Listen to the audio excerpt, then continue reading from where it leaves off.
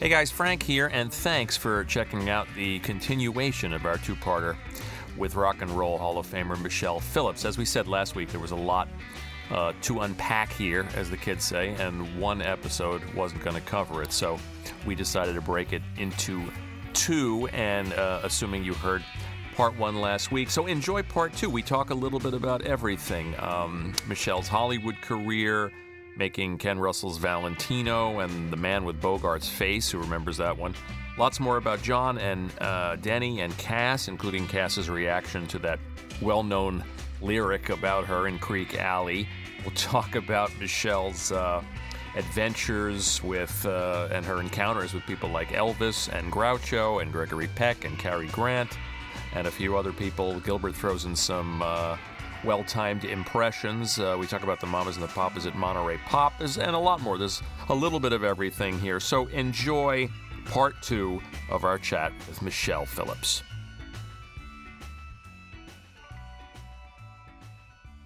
Tell us about the old days, though. Tell us about coming to New York. You were a California person. You were not prepared for the cold weather of New York.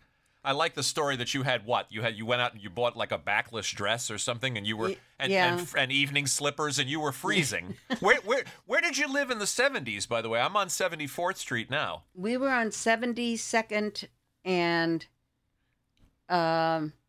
Madison. Oh, not about 3 blocks from here. Uh-huh.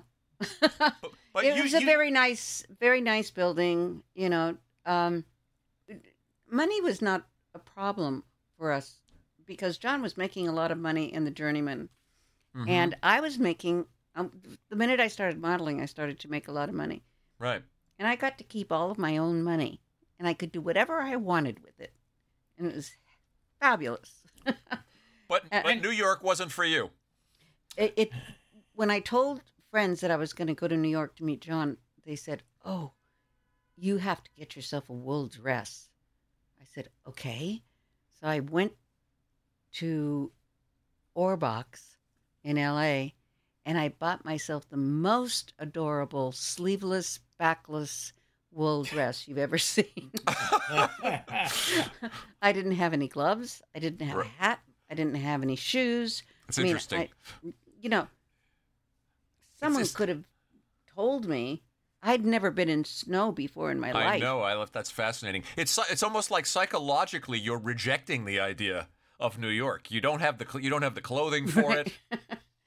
Well, it was at that point, that early on, that I just started bitching and moaning about it and saying, "John, I want to go back to California. Why can't we live in California?" Mitchie wants to go to the sea. Yeah. And Could you tell us some of your experiences on Valentino, like you and Nureyev? Well, you never knew who you were sitting down next to in the makeup trailer at 6:00 in the morning. He was either this really adorable Russian guy with tales of growing up, in Russia and eating nothing but potatoes. Or you had this monster sitting next to you who didn't know his lines. And if he did know his lines, you couldn't understand a word he said because he did not. He was so miscast in this. Ken Russell was hoping that wonderful thing that he had on the ballet stage would translate into film. But he felt very insecure and inadequate. And if there's one thing you do not want is a star who is insecure and inadequate, because he would have these tantrums and he would slap everybody. The only person that I know of on the set that he did not slap was Ken. Wow. And I came down to the set one morning, and my chair was right next to Rudolph's chair, And then Ken Russell, and he was having a fight with Ken, going on and on about, I'm not going to say these stupid words. I'm not going to do this scene. I'm not going to do it. And Ken would say, but it's written. It's a good scene. Probably wasn't a good scene, but nonetheless. And so I did a very stupid thing. I butted in. And I said, well, Rudy, is there something you'd rather say? And he turned around, and I saw this snake looking at me. And he slapped my hands as hard as he could. And he said, this is none of your fucking business. I said, mm-hmm. So at that point, he got up. I think he thought, I might have gone a little too far here. He got up, and his butt was right in front of me. So I hauled off, and I slapped his butt as hard as I could. And he put his hands on his buttocks, and he started scurrying across the floor, saying, you little cunt. You little cunt. My God. And he did this in front of 350 extras, by the way. Wowee. And then he was very upset when it was in the afternoon newspaper. And he just got up and ran to his trailer, and he would not come out. And so Ken told us all to go home. And I got a call from Ken that afternoon, and he said, Michelle, there will not be any more shooting on Valentino until he apologizes to you. I said, oh, please don't. No. I just want to get on with this scene. Just say, let's call it a truce and get back to work. And we did. And it was not the happiest shoot that you could imagine. I was in England for 6 months doing it, and I had China with me. I had, I had a great townhouse on Cadogan Square, and it was really fun to be in England with all the, the Stones and Warren did come over a couple of times, oh, it's so great to see you. It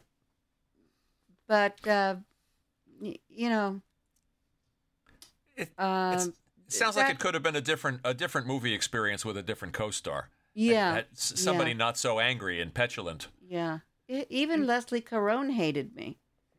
I mean, we I think that Warren actually came over to see Leslie because Leslie was an old girlfriend of his. Oh, interesting. And Leslie and I got along fine until one morning I came into the trailer and she said, well, let me just preface this by saying that she used to tell me that she had an open marriage with her husband, Michael. And I said, really? How does that work out? She says, it's worked out beautifully for us. We are never bored, and we don't restrict each other's lives. And I said, oh, great. So one day I walk in, and she said, your girlfriend Susanna took off with my husband. And I said, Susanna? I don't know any Susannas. I said, I only know one Susanna, and she's married to Richard Silbert. And she said, that's her. And she never spoke to me again on the set. Why was it your fault because Susanna was my friend. I see. And so I had to, Right. So it got a little testy towards the end because Rudolph and Leslie would only speak to each other in French. And yet you got along with the tempestuous Ken Russell. I loved Ken. A real character. Oh, he was such a character. He was so funny and so much fun to be around. And his wife did all the costumes, and they were great. She was really... It's a beautiful movie to look at. Yeah. And you knew, or at least met Elvis? I met Elvis once when John took Ann Marshall and I to Vegas, and we saw him performing in his white leather suit, and it was towards the end, but it was great because we went backstage, and he's like, "Oh man, I'm so touched that you guys would come see me. I'm such a big fan."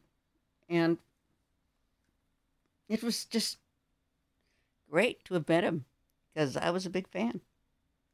Tell us about, since we're talking about famous names and icons, tell us about these famous parties that you guys held in what was Jeanette MacDonald's old house? Yeah. And you talk about it in the book.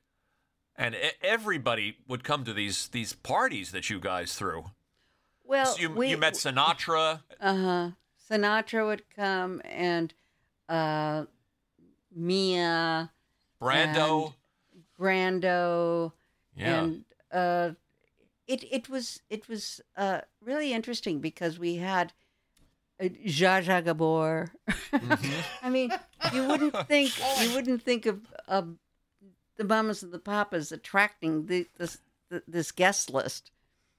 But Frank, when we were talking, said he wasn't sure, but was Groucho Marx? Groucho ever? Did you ever meet Groucho? Oh, Groucho and I became very good friends. And oh, good. We're glad we asked. Yeah, yeah. In interviews, people many times ask you, is there someone that you have not met that you'd love to meet? And everybody, of course, would say John Lennon or,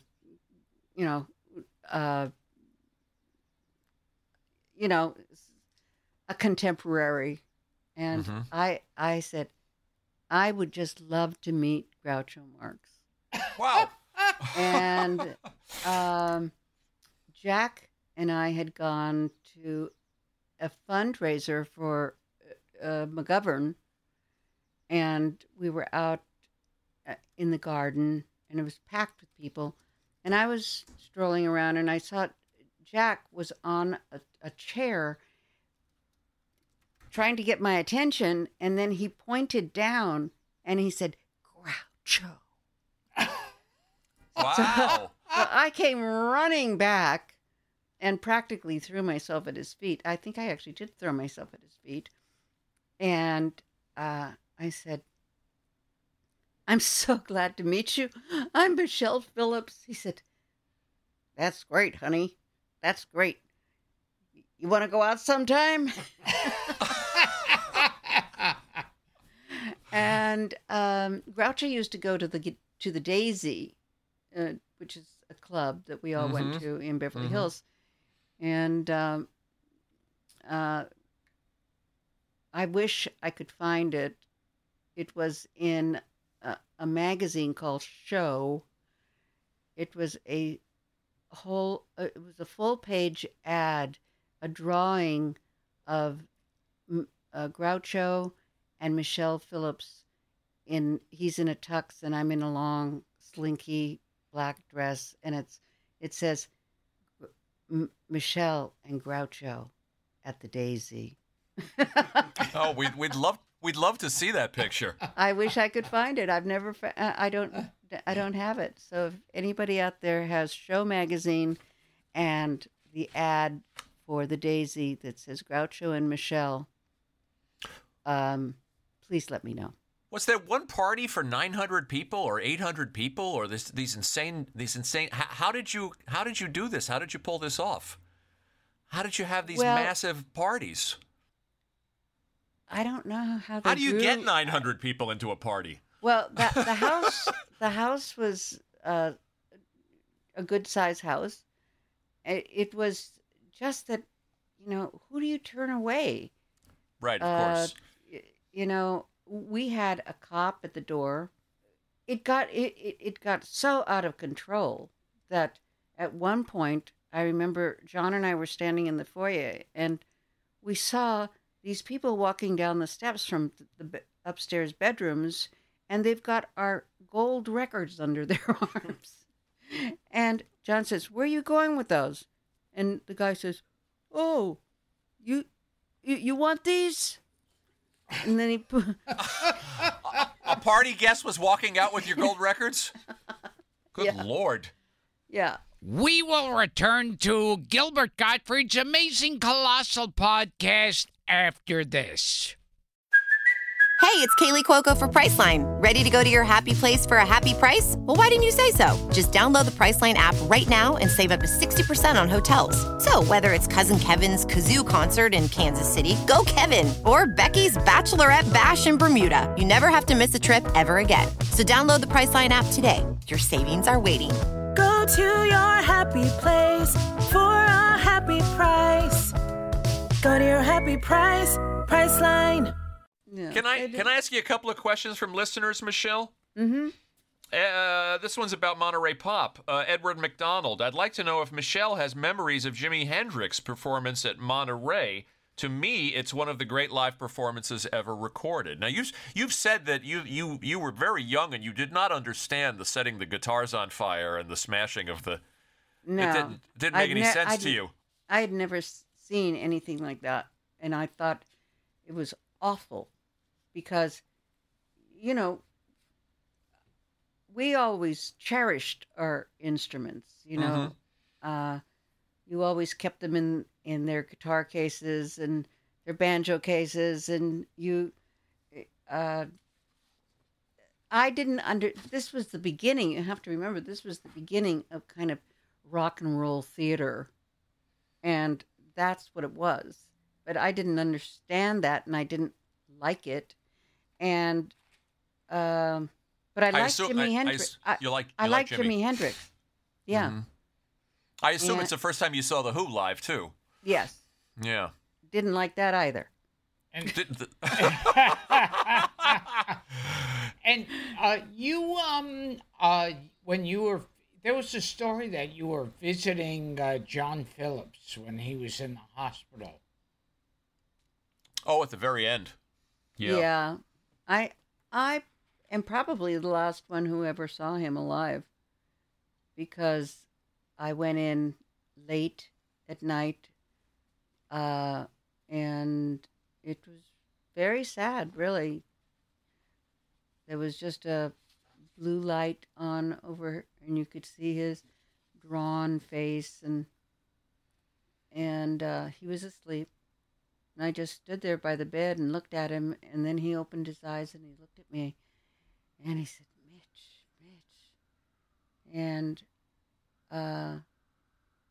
And I told him, I said, "I just want you to know that you made me the woman I am today. Wow. And I want to thank you for that." And then I leaned down and I gave him a kiss, and he was just smiling. And I said, "You want me to come back and see you again?" And he said, "Yes, I do." And so I said, "I'll come back." And he was dead by morning. So I think I was probably the last person that he knew, maybe nurses or doctors or something. But that was a kind thing you said to him in that moment. Yeah, I mean, I went through so much with John, the good, the bad, and the ugly. I'll tell you. But it's really hard to hold a grudge against someone who was so funny and so talented and so instrumental in who I became. That really, I just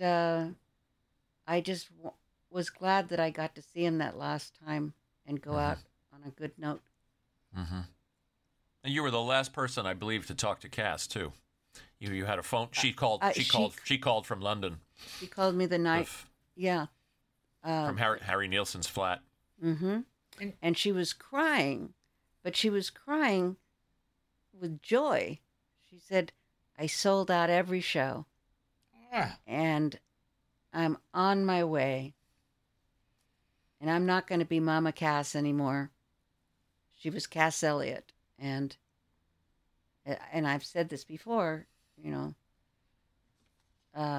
when Cass Elliot died, she died a very happy woman, and she did not choke on a ham sandwich. No, that was just a silly myth. That was a famous urban legend. I know, but so many people believed it. Yeah. Because that's what they heard on the news. Yeah, it was accepted. Mm-hmm. Now, I heard there was also a story that Cass Elliot... Is this the conch on the head story? Yes, yes. That she received a head injury that improved her singing, she said. That's not true. I know John pushed that story like mad, but it's not. I think Denny pushed it too. He might have, but all you have to do is listen to Cass singing with the Big Three. That was before the Mamas and the Papas, and she is. Cass had to learn how to blend because she was used to being out there, being the soloist, and she could belt out a tune but she didn't have a range problem. She could sing as high as John, wanted to arrange something. She didn't have a problem with that. Her only problem was learning how to sing with my little voice and having it blend together, and that made for a really pretty sound. Which leads me to my next question. Wasn't that head injury that... No, there was no head injury. No, but it did... It's a good story. She was hit on the head by a pipe. She was walking past a construction site in the Virgin Islands, and this pipe fell and hit her on the head. Yeah, I should clarify. There was an incident, but it didn't change her singing voice. No, it didn't. But that's how John wanted to make it sound like he always wanted her in the group. She just wasn't capable because she didn't have the range. Well, that's obviously ridiculous when you listen to her voice in the Mamas and the Papas, of course, and you listen to her voice in the Big Three, and you listen to her voice even in the Mugwumps. I mean, she always had a great range, and she was a belter. Well, I love her solo sticking career with the too. head injury one. Gilbert's I like that. Gilbert's not going to let it go. I love Michelle's Cass's solo career too. Make your own kind of music, and it's getting better. She did some really wonderful work. Yeah, she did. Nobody can tell you there's only one song worth singing. They may try and sell you, 'cause it hangs them up to see someone like you. But you've gotta make your own kind of music, sing your own special song, make your own kind of music, even if nobody else sings along. The voice thing leads me to another question from a listener, Mike Thompson. Can Michelle share her thoughts on Herman, the mysterious fifth voice in the band that could be heard when the singers... No. Is it Harold? No. Harold was the car. Not Herman. It's a harmonic. It's some kind of a harmonic that happens, and it sounds like there's another voice singing. We would listen back to It's fascinating. the playbacks, and we would definitely hear another voice. Yeah, it's just something it happens. It's a harmonic that happens when you get those vibrations going. Adler tells that great story of Denny being passed out on the piano when you guys were. He tells the story in the documentary, An Echo Which in the time? Canyon. You guys had. I mean, the booze was flowing in the studio. Denny had passed out. He was sound asleep, and he needed a line, and they dropped the mic while Denny was half asleep. Oh yes, and they Lou made Adler him sing position. it. Yeah, it's Yeah. true. It's From his slumber. yeah, that piano really got a workout too. I'll tell you because I remember when John and Lou wanted Cass to sing the lead to "Words of Love," she was being interviewed, and so John and Lou were in the booth, and she's in the studio with this reporter. And they say, Cass, can we get you to do this lead now? And she says, no, I'm busy. And so, she goes on talking about, her life to this. Cass, can we get you? Just go do that. No, I'm busy. I'll do it in a little while. Finally, they said, Cass, just pick up the fucking mic, get up on the piano. There's a great big Steinway. Mm-hmm. And sing the song. She says, oh, for Christ's sakes. So she picks up the microphone. She actually crawls up on the Steinway and stands there. And she says, roll 'em. And she sings that song in one take. And it's so beautiful. And she throws the mic down. Wow. And she says, got it, Lou? He says, perfect. That's a good story. You had dealings with Brian Wilson, too. You knew him. Well, I knew Brian, because Brian, Lou, and John used to play basketball together. Were you struck when you saw the room full of sand in Brian's house? It was so funny because, I had been there several times, and they had a regular living room, but one day I went over there and I see that they've taken everything out of the living room and filled it with sand, and the only thing in the living room was the piano and the piano stool. That was it. And so Marilyn comes down, and I'm kind of looking into the living room, and she says, I know. It's weird. But he's writing some great songs. It's great. I love that it inspires him.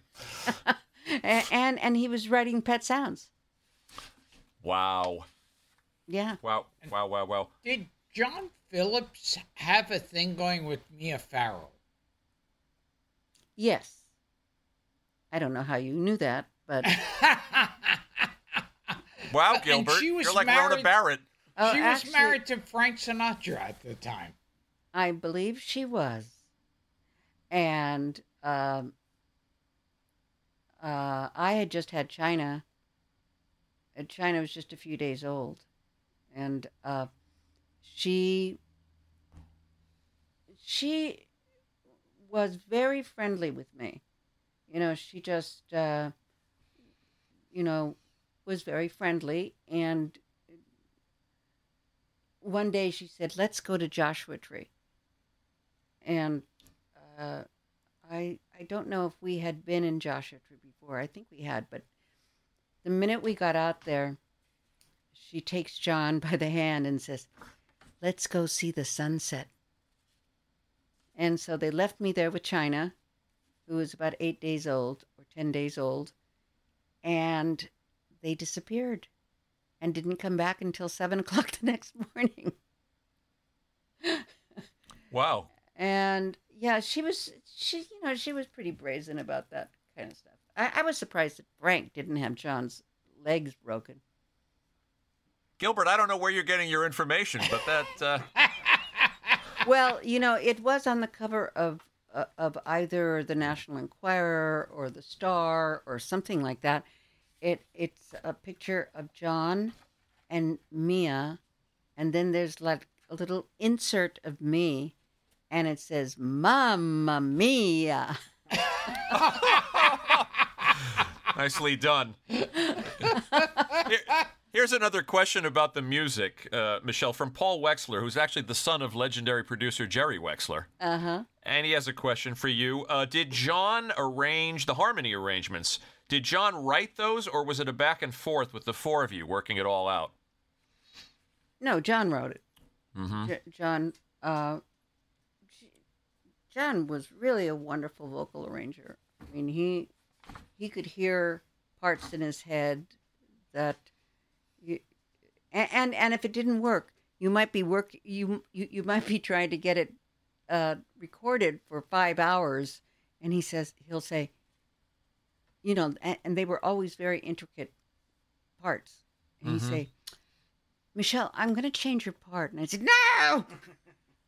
He'd say, yes, I am, and then it would work. Or sometimes we would be in the studio trying to get it right, and we couldn't do it, and we couldn't do it for a long time.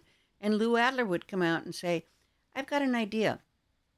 Why don't you put the bridge after the third verse and come back and do the, he'd completely change the structure of the song, and we'd sing it, and we say, that's it. So it's perfect. He was open to an idea that somebody else's idea and input. Oh yeah, to his credit. Why didn't he like your second verse of California Dreamin'? I love it. Well, Why did he didn't like the whole church thing. First of all, you have to remember, John was in military school, Catholic military school, from the time he was 7 years old, all through high school, and then he went to Annapolis, and he hated the Catholic Church, he hated the military, and when that's the only part of California Dreamin' that I wrote, was the second verse. And at the end, because he woke me up in the middle of the night, we did it in the middle of the night, and he said, I don't know about that verse with the church and the praying and all that stuff. And I said, oh, well, we'll change it in the morning. But we just never got around to changing it. It takes the song to another level. I always liked it. Now, well, most people do. Stopped into a church. I passed along the way. Well, I got down on my knees, and I pretend to pray. You know the preacher like the cold. He knows I'm gonna stay.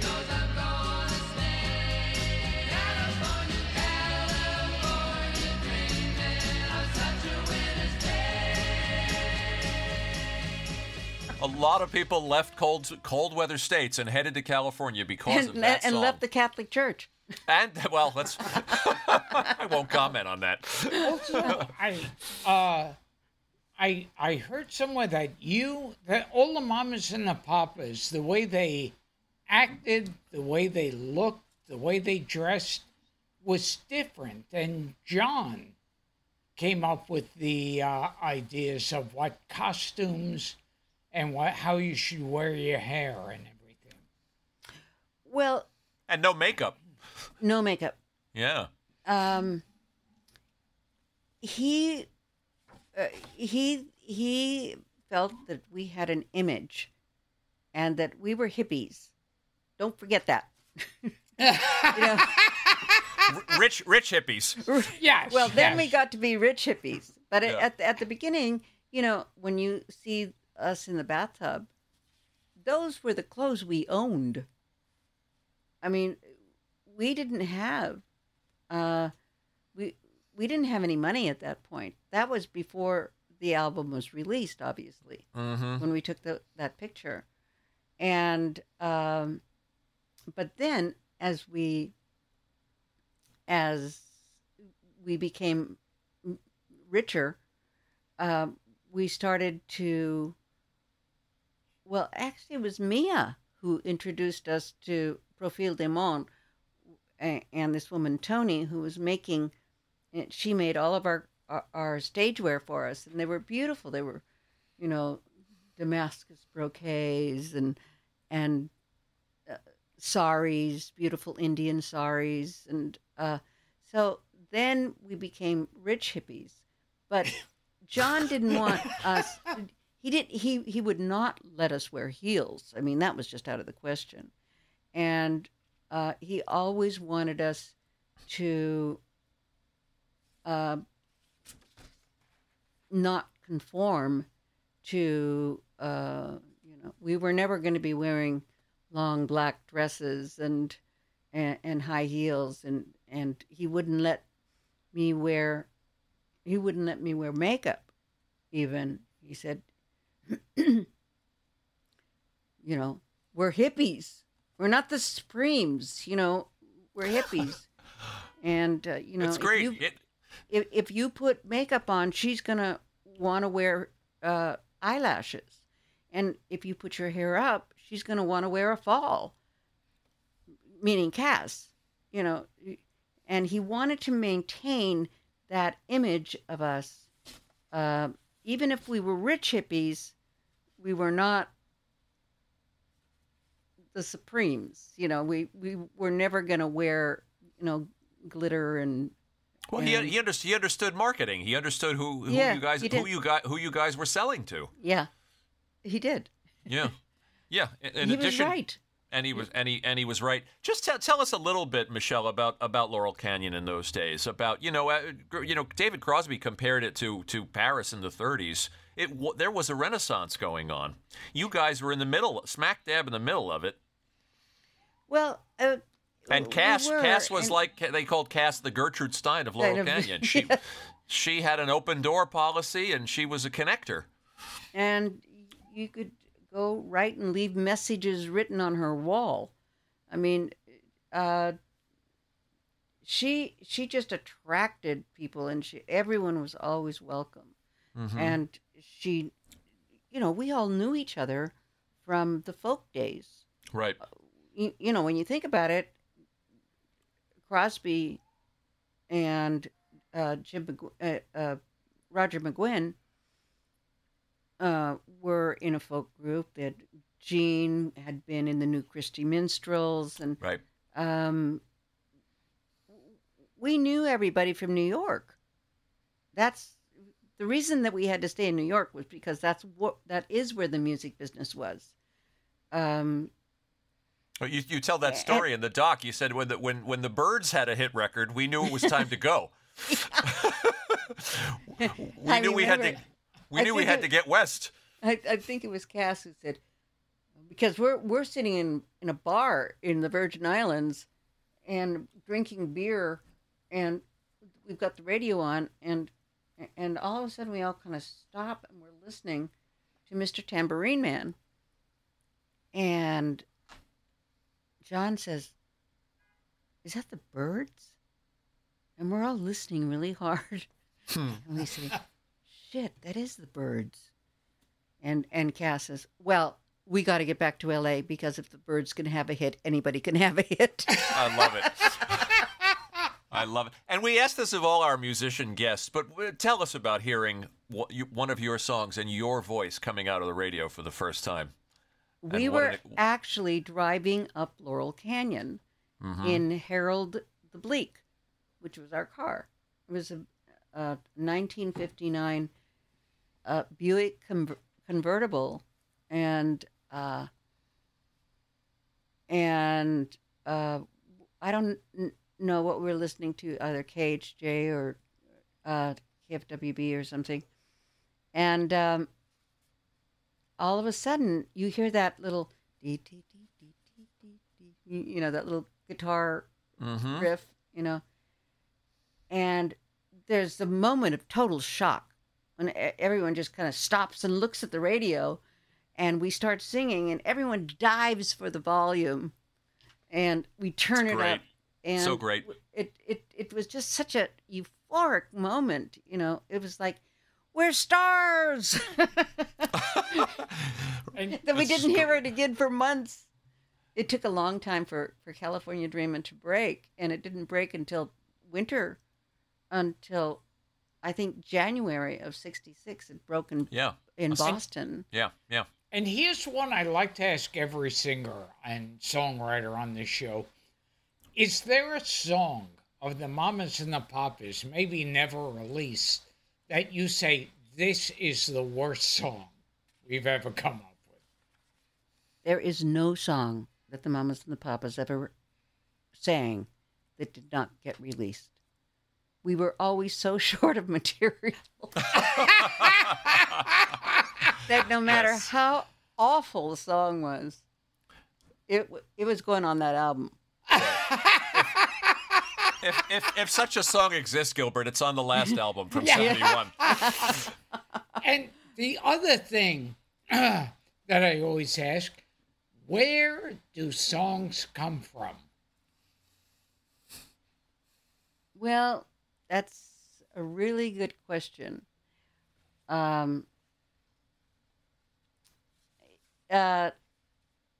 Sometimes it comes from a broken heart, because that's probably the easiest thing to write about.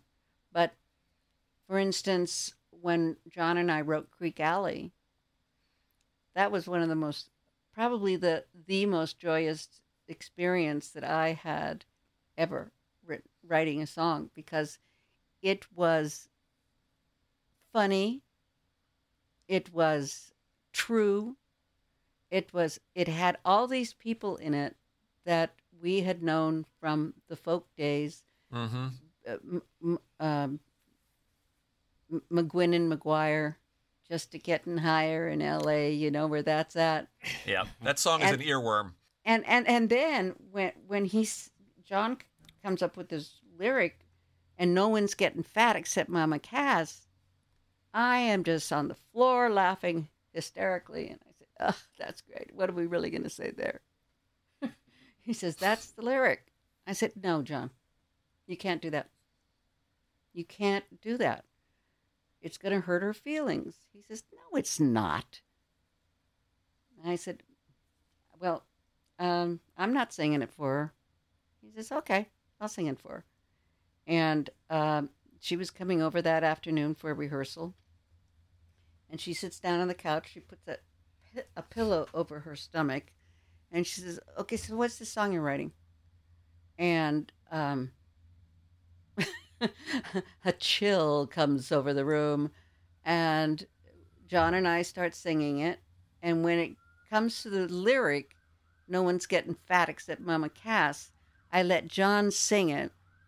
And she grabbed the pillow and she threw it at him, and she was laughing, and she was totally hysterical. And she said, that is so great. I love that lyric.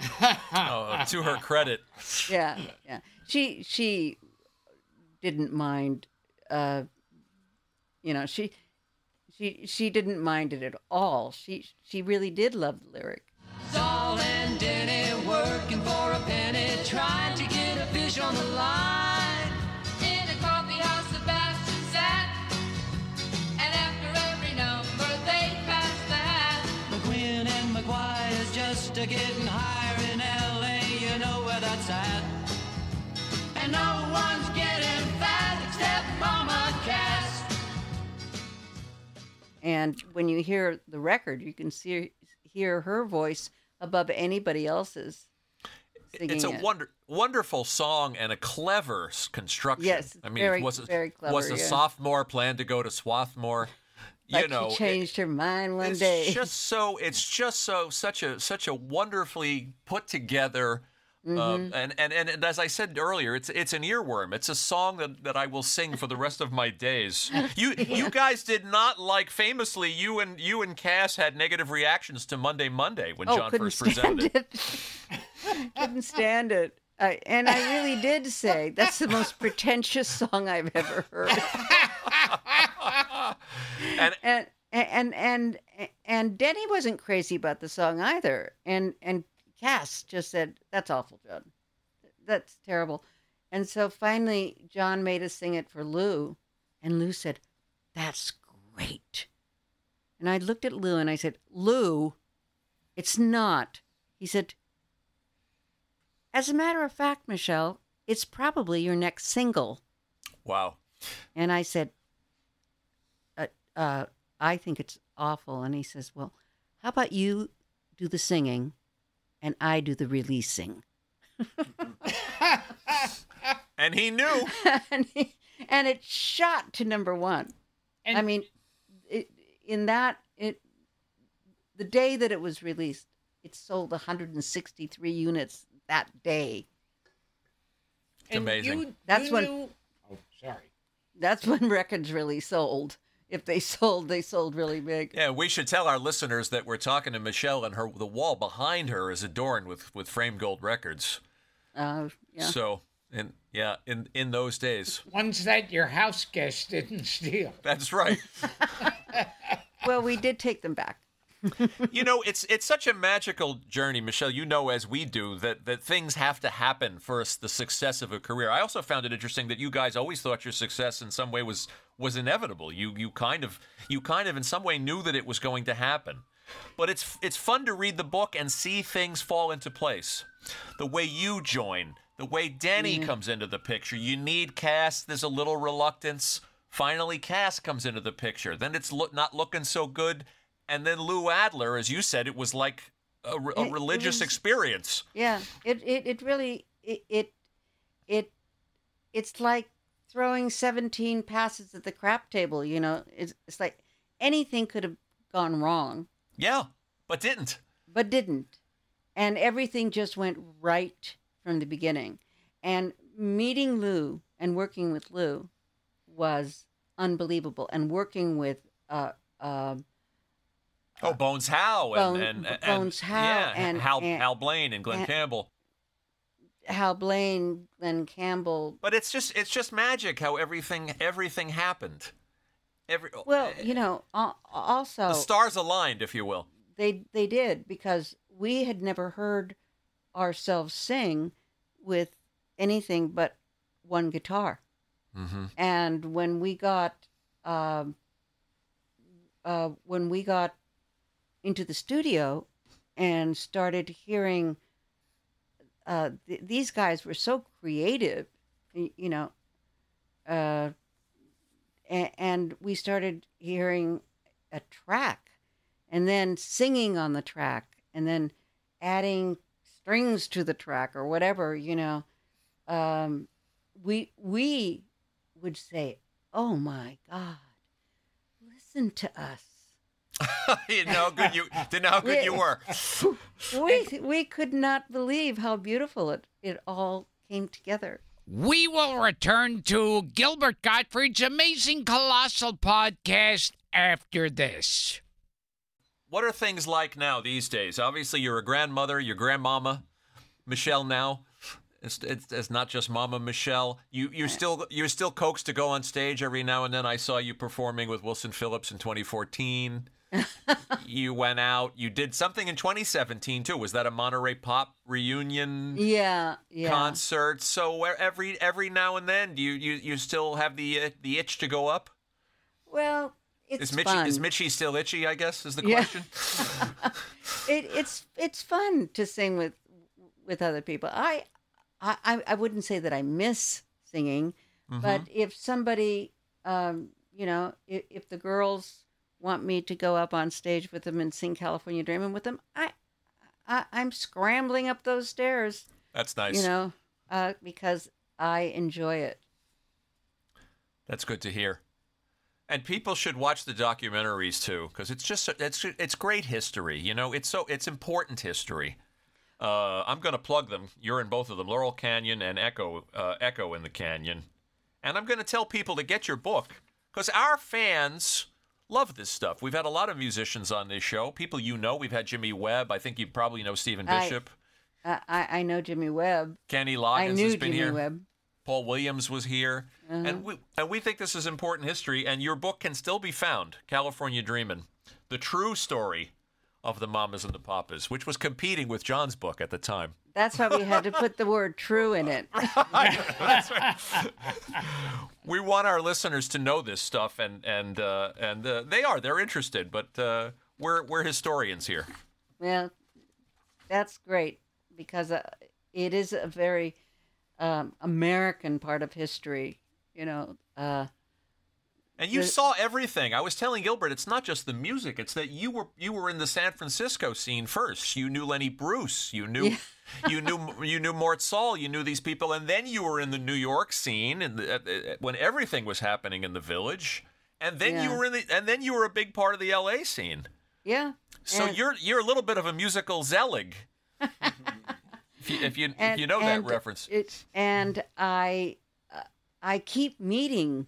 You know, I mean, I actually had an hour-long conversation with Cary Grant.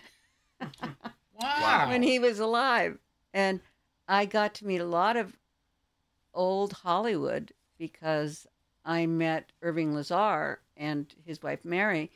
And so I was always invited to their parties, and I got to meet people that I watch on Turner Classic Movies. Oh, I heard right you're now. a big TCM fan. I am. Huge. Yeah. Yeah.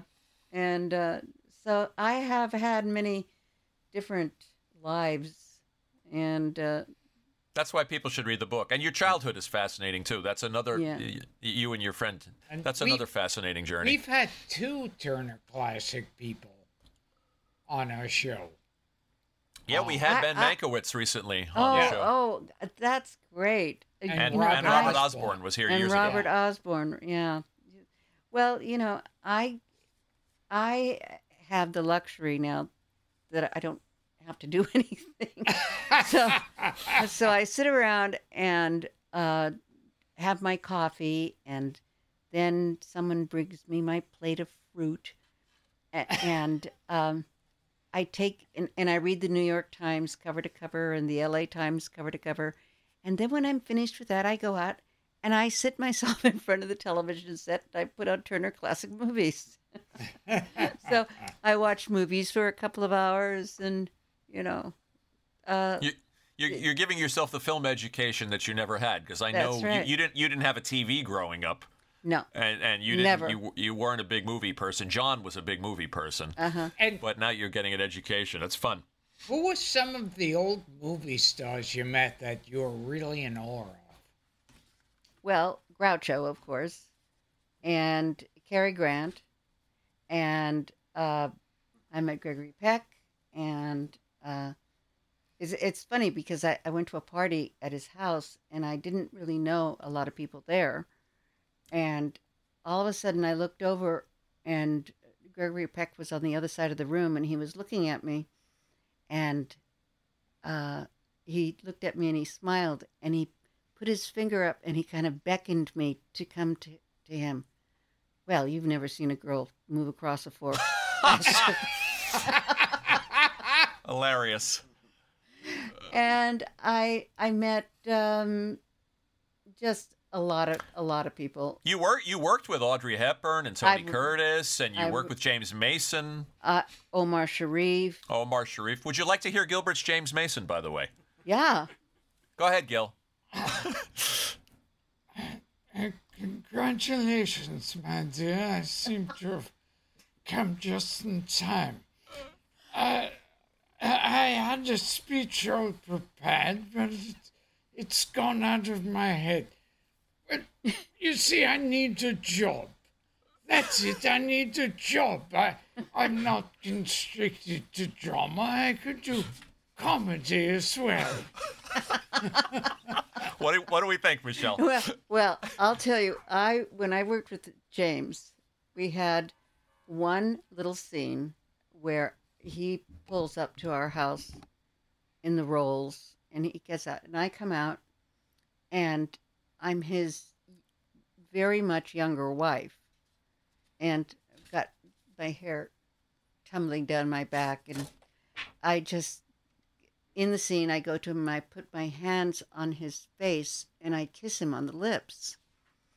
And when we were about a week away from this scene, he says, "We have to rehearse a lot."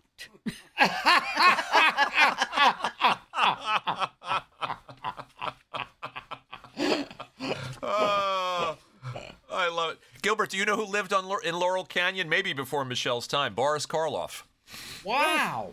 Yes, he did. Yeah. But you know, the thing about Laurel Canyon, I have to say this, because rock and roll did not discover Laurel Canyon. Sure, it was a... Laurel Yeah. Canyon was an art colony long before the rock and rollers came. And you know, Timothy Leary lived in Laurel Canyon, and a lot of actors in the 30s and the 40s and even in the 20s lived in Laurel Canyon. Mary Astor lived in Right. on Appian Way. You sort of played the Mary Astor part in The Man with Bogart's Face. No, I was his Gene Tierney fantasy. Oh, Gene Tierney. That's right. Yeah. That's right. I and misspoke. I met Omar.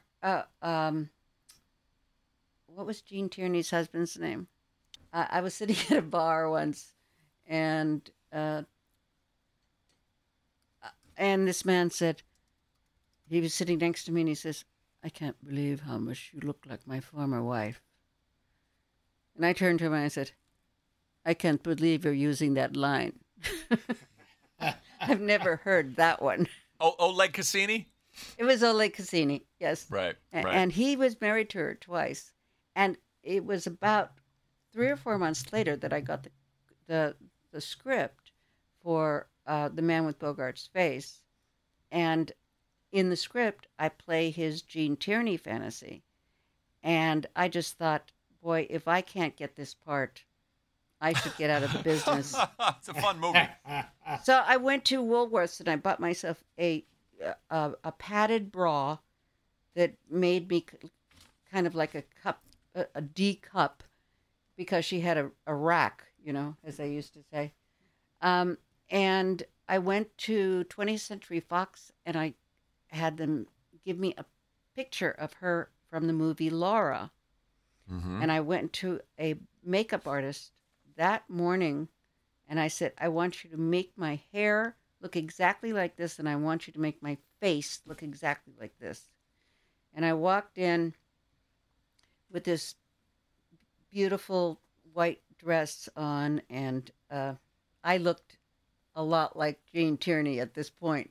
And I walked in, I did my reading, and I went home, and the phone was ringing. And it was my agent, and he says, "They've made an offer." Oh, that's great. So, yeah, it was fun And- playing her. You mentioned Laura, and one of my favorite Vincent Price lines is in Laura, where the guy asked him, "Do you know a lot about music?" And he says, Vincent Price says, "I don't know a lot about anything, but I know a little about practically everything."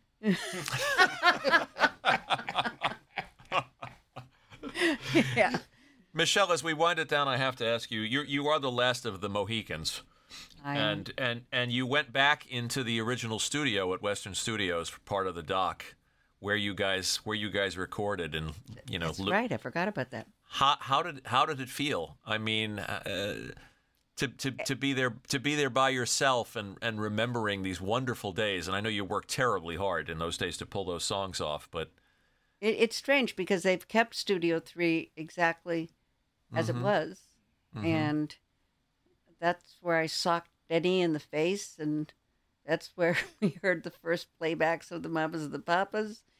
And it was eerie, but they're lovely memories, really. Very, very nice. I'm glad. You're grateful. Thank you. Yeah. So much wonderful music. Thank you very much. Gilbert, Yes. shall we let this lady get to her TCM viewing? Michelle, you've been very generous with your time and with your stories Terrific. today. We can't thank you enough. Well, it's You're- my pleasure. My pleasure. Thank you For your- very much. I had a lot of fun. We want to thank those gentlemen who made this possible. Vince Melamed, who is there with you, who is a songwriter in his own right and a very interesting guy. We'll tell our listeners to look him up. Our friend Jim Della Croce, my paisan, and John Sebastian. We have to thank. Who's the best? Who I understand made a Godfather call. And again, get the book, get Michelle's book, and thank you for so many years of wonderful entertainment, Michelle. You're welcome. It's really a gift. Thank you very much for asking me on the show. Of course. Gilbert has to try out as James Mason on someone. Oh, yes. And James good. Mason in a Warren Beatty film. From this point on, you'll have no recollection of Leo Farnsworth. It's your destiny, Joe. All right, so Michelle's going to pick up the phone and she's going to call Warren for us. Oh, God. And tell him to do the show, and Gilbert will treat him to some heaven can wait. Yeah. Okay. And Okay. So- His mailbox is going to be full when this airs. and before we wrap up, we'll wrap up unless you have some other dirty words to say. In that case, we'll keep you on for another hour. And Michelle too. I'm sorry you didn't get to see Otis Redding at Monterey. Yeah. Well, I saw the very last end of it, but I saw all the footage, so it was Yeah. okay. You were off doing a nice thing for Yeah. Laura Nero. Yeah. But Damn great. her eyes. It is great to watch that concert film and see you guys in the middle of that, and that was a great triumph. Well, it was, and that's also the night that I realized I was pregnant with China. Oh, Right after the show. so extra special memories Yeah. of that. Yeah, people should watch Monterey Pop. That's all I got, Gil. This Okay. lady has been so generous. Yes. Terrific. I need some more wine. Come over here. I'll get you some. What are you drinking, Gil? What do you got, Manischewitz? Well, it's Apothic. Apothic Red. Michelle, our listeners will love this, Okay, I'm glad. and we thank you. I try to be entertaining. You are massively entertaining, and we thank you from the bottom of our hearts for this time with you. Well, thank you. You guys are a great interview. And- I wasn't interviewing you. Well, Was I? we'll take it any way it comes. Okay. And It was this fun. has Thanks to been- John Murray, too. This has Okay. been Gilbert Gottfried's Amazing Colossal Podcast with my co-host Frank Santopadre and the terrific Michelle Phillips. Thank you. We send you kisses and love, Michelle. Thank you so much. Thank you. Bye. Outside my window was a steeple with a clock that always said 12:30. Young girls are coming to the canyon, and in the mornings I can see them walking. I can no longer keep my blind from